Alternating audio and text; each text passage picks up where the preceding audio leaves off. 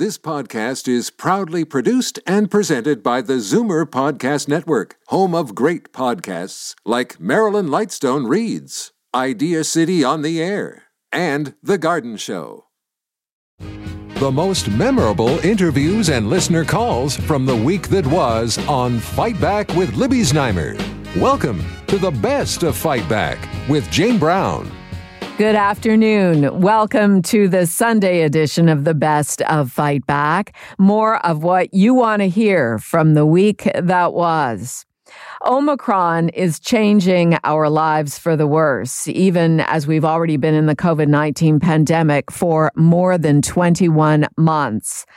On the day that the Omicron variant became the dominant strain of COVID-19 in Ontario this past Wednesday, I was joined by the head of the Ontario Science Advisory Table. We began our conversation with Dr. Peter Jüni's personal thoughts about Omicron. I've been on this now since 1st of March 2020. I can tell you I could scream, but it doesn't help. We need to see it through. We know what to do. We can do it together. I was, again and again, just so impressed by our population here in Ontario, how well we actually did. It's difficult, but we help. And that's the point. We can do that again. This one is more challenging than the other one. We need to be aware of that. But we just need to get ready and then through it. So, Dr. Jüni, where are we right now? How bad is the Omicron situation today on Wednesday versus the previous days? I haven't fully updated the dashboard yet, but probably today we will reach or have reached 50% now. I don't know yet. I can tell you in an hour or so. It will be updated on our dashboard then. Our effective goes up. That's normal because we now approach this 50%. So Omicron is now slowly taking over. And we are now roughly in the situation where South Africa was mid of November. No, means we will not see anything yet regarding hospitalizations. We will not see anything yet regarding ICUs.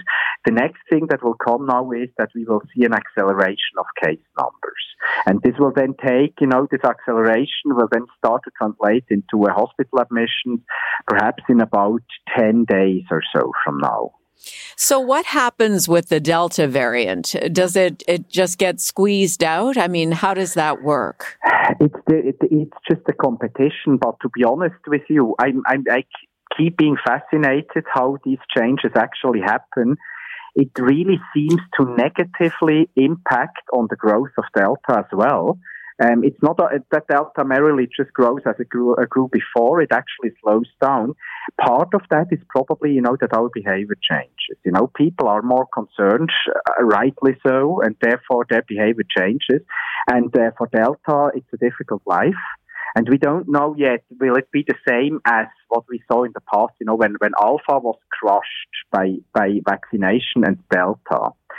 It just disappeared completely. Here it could be that we have some coexistence, that we continue to have perhaps 1,000 cases or so a day with Delta, and we just see exponential growth ongoing with Omicron. We will find out how it goes. Or Delta gets completely crushed because of the public health measures. Both is possible. So based on how quickly it spreads in terms of the modeling and looking ahead, how high could the daily case count go? Oh, it depends entirely on us, and it depends on, the vulnerable population out there. The problem is that all of us, for infection, not for hospital admission, but for infection, are vulnerable if we haven't had a third dose or the second dose within the last roughly 2 to 3 months or so. Then we're vulnerable for infection. So there's a large pool of people, and we need to be aware of that. We probably will see a modification of what we see in South Africa. There will be a lot of people who will get infected. They will have, okay symptoms. They're knocked out a bit, but it's not that bad. Why? Because they were vaccinated fully with 2 doses. and or were infected before. And then there are those people who are not immune at all, no vaccine, no infection. And that's the people then who predominantly will end up in our hospitals together, of course, with, vulnerable people, elderly people, etc., who have protection with the vaccine. But since they bring in such a high risk, there is still then some of those people will also end up in hospital. My conversation on Wednesday with Dr. Peter Jüni, Scientific Director of Ontario's COVID-19 Science Advisory Table. Be sure to make note. Dr. Jüni will join us for a full hour on Fight Back, Wednesday, December 29th, when he will give us the latest information and take your phone calls. This is Zoomer Radio's Best of Fight Back. I'm Jane Brown. The federal fiscal update was delivered Tuesday in a calm and measured way by Finance Minister Chrystia Freeland. But should our response be calm and measured based on what she told us? I asked this of our two expert guests on Wednesday, Kevin Lacey of the Canadian Taxpayers Federation and Bob Richardson, Liberal strategist and senior counsel to National Public Relations. I think it was sort of calm and measured. Words you mentioned are probably fairly good. I think it gave us a sense that there's a plan that married with the announcement that she made with the governor of the Bank of Canada this week. I think we see the deficit going down. It's still stratospheric, but it is going down. I think the job growth has been good. We're at about 106% of where we were pre-pandemic. That's ahead of the U.S. I think on GDP, it's down from where I think the government would want it to be, but that's really more as a result of ongoing COVID, climate change problems, and the supply chain. So I think the numbers were not hugely surprising. The government continues to have the, if I could call it that, support of the bond rating agencies who give it AAA ratings. And I think a number of external organizations have given them relatively good marks for their pandemic management. Things that worry me about this budget, though, are there wasn't enough on the innovation agenda. I get concerned that we're not focused on how we're going to reduce some of this government spending as much as we should. And the OECD had a report out this morning that said we're lagging in terms of overall growth of the economy, or they anticipated over the next 10 years. I think we have to take a serious look at that report and make sure that that is not the case. So I would say overall, pretty good, but lots of room for improvement too as well. Kevin, with the Canadian Taxpayers Federation, your thoughts? Well, maybe a different take. I didn't see it as calm and measured at all. In fact, I think Canadians have a lot to be concerned about with what they heard yesterday from the finance minister, particularly with regards to spending. The spending continues and continues and continues, and this is not free money that they're handing out that's being announced in this economic update. This is going to come at a significant cost. The borrowing as a result of what's going to happen here in the next few years, by the time they balance the budget, which they say is 26, 27, though we've heard governments talk about balanced budget dates and never really hit them, the interest we're going to pay on that debt is $200 billion that it's going to grow by. That is a massive amount. If you think about just each and every Canadian, what we're going to owe, these are big dollars. And if these support for the pandemic were really going to work, or we thought that there was certainly a crisis about a year ago, but as we head now into the future, the pandemic is likely going to be with us for a very, very long time. We cannot continue to spend the way that we have in the last few years. This is going to come at a cost, and all of the good things that Bob is mentioning is going to be sacrificed as a result of all this government spending with very little fiscal restraint. Well, what does the deficit mean? And Bob, I'll ask you this. What does it mean to the average person when you hear $144.5 billion? What does that mean to me personally? Well, it should mean that there's a lot of spending going on. I think a lot of it has been justified. It was a pretty much broad consensus that we needed to have enough programs in place for people, for business, and we needed to put money in to fight COVID. I think the government's done a reasonably good job at that. I think getting out of it is tougher than getting into it. And I think we probably need to accelerate or get a little bit more aggressive on reducing some of the government spending. Bob Richardson, Liberal strategist and senior counsel to National Public Relations, and Kevin Lacey of the Canadian Taxpayers Federation. I'm Jane Brown, and this is Zoomer Radio's Best of Fight Back. Coming up after the break, 18 and over, get your third COVID shot ASAP. You're listening to an exclusive podcast of Fight Back on Zoomer Radio. Heard weekdays from noon to 1. Good isn't good enough. Make way for the best of Fight Back with Jane Brown on Zoomer Radio. Welcome back. Starting tomorrow, anyone in Ontario 18 and over may book a COVID third shot booster. Eligibility has been widened in a hurry because of the now dominant Omicron variant, which is fueling rising COVID case counts.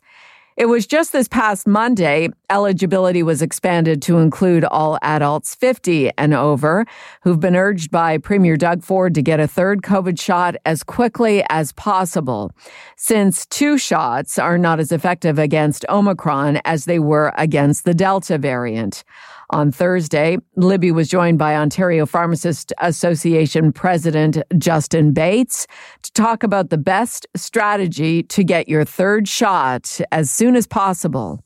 Across the healthcare system, this is placing a huge toll, or taking a huge toll and burden in terms of being able to turn that switch back on, ramp back up, almost like we're at the beginning of the vaccine rollout back in March of this year.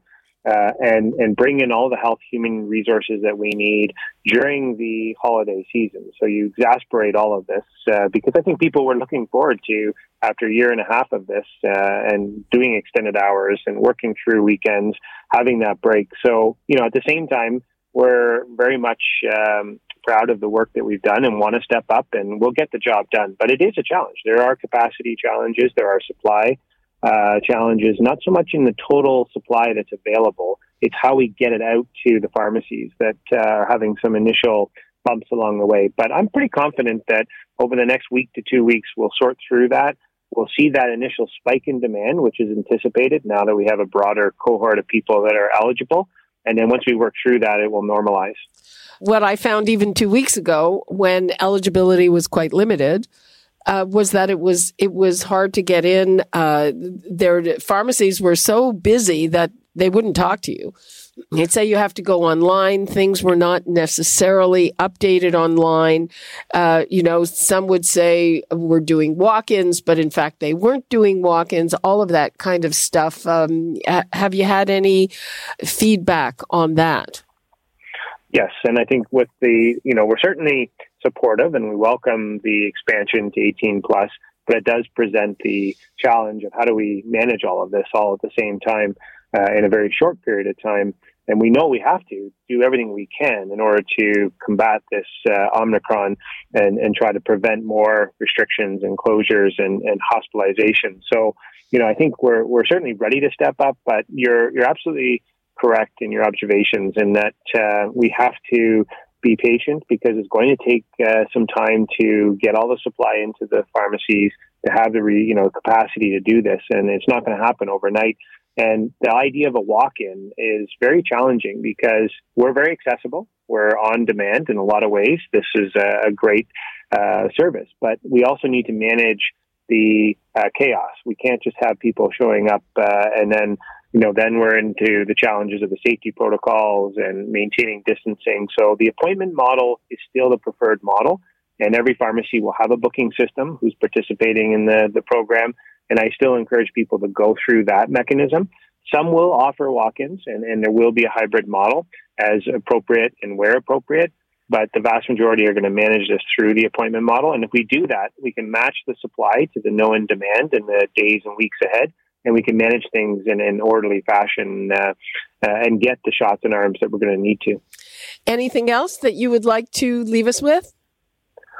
Well, I think it's important to emphasize just how much work has been underway through our system, and I'm tremendously always admire the work that healthcare professionals have done throughout this pandemic and accommodating all of the policy changes and almost on the fly in real time, trying to adjust, and that it's difficult when you have supply chain logistics contingencies and codependencies. But I would say that people need to be kind and patient and understand that the pharmacist, the physician, the nurse, they're all doing everything they can, and they're tired. They're trying to deal with all of these things in the best way possible. So hopefully people will be understanding and will appreciate the work that's being done, even if it takes a bit more time than perhaps they would like.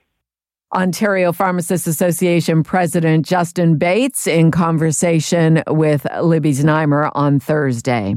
This is Zoomer Radio's Best of Fight Back. I'm Jane Brown. We are all consumers, so when you think back over 2021, how are you buying and consuming compared with other years? Consumer advocate Ellen Roseman has been keeping track of the trends and joined me on Wednesday to talk about the year that is quickly coming to an end.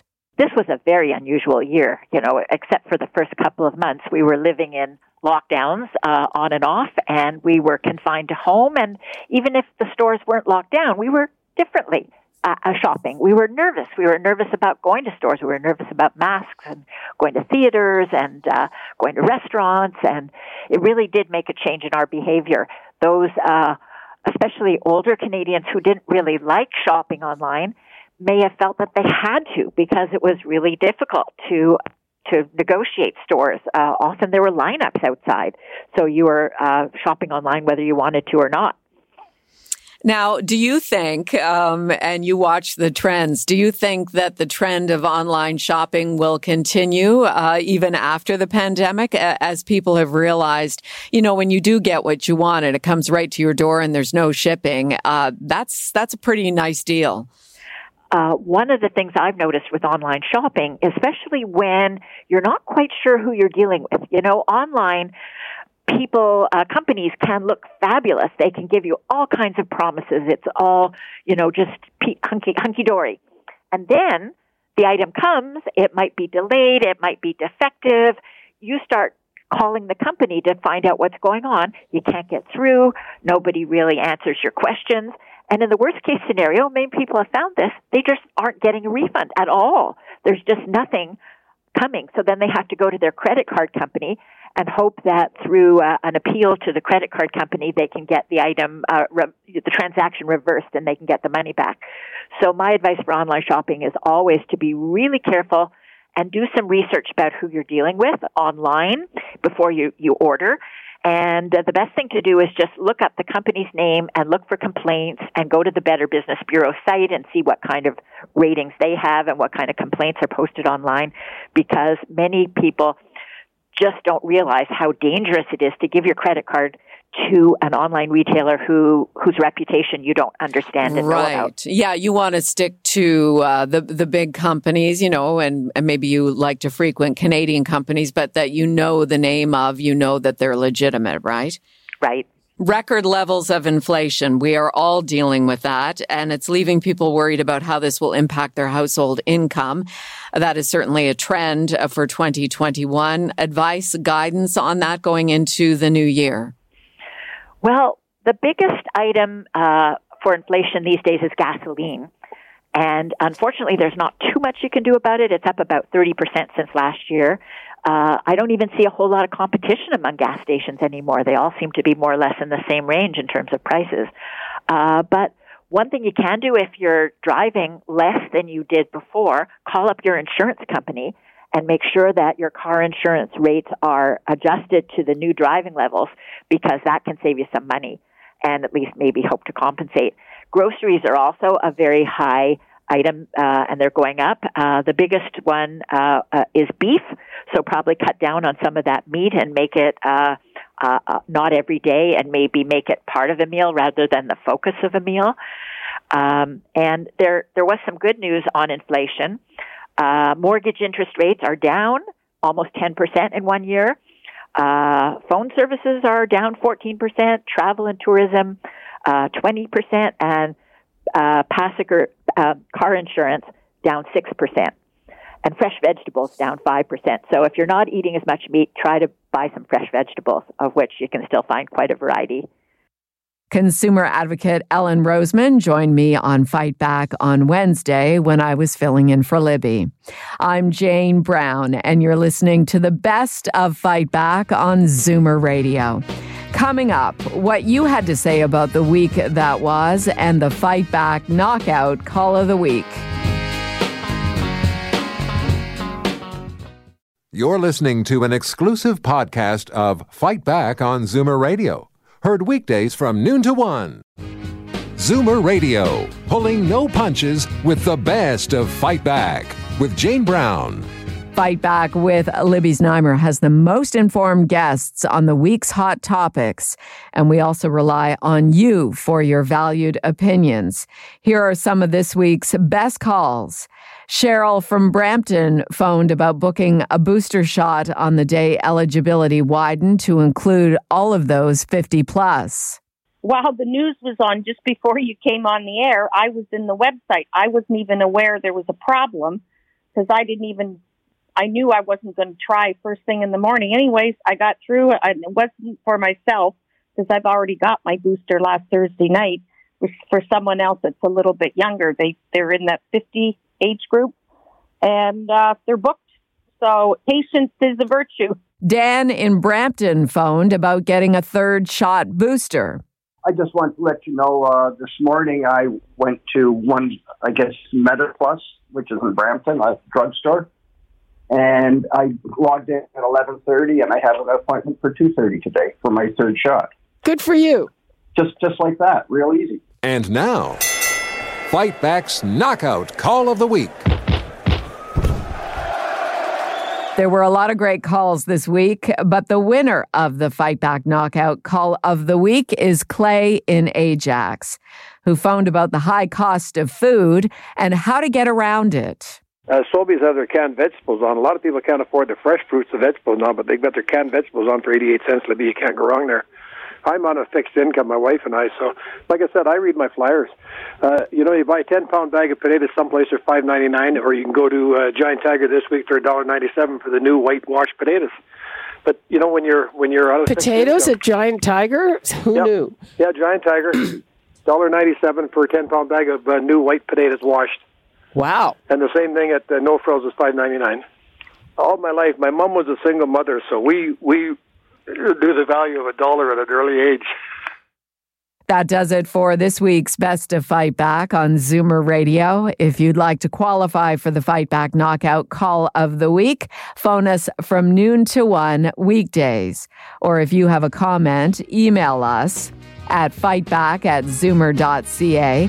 Follow us on Twitter at FightbackLibby and call our Fight Back voicemail anytime at 416-367-9636. I'm Jane Brown. Join us again next weekend when we'll round up the best of Fight Back. The Best of Fight Back is produced by Jane Brown, Justin Eacock, and Zeev Hadi, with technical production by Kelly Robotham. Executive producer, Moses Znaimer. This podcast is proudly produced and presented by the Zoomer Podcast Network, home of great podcasts like Marilyn Lightstone Reads, Idea City on the Air, and The Garden Show.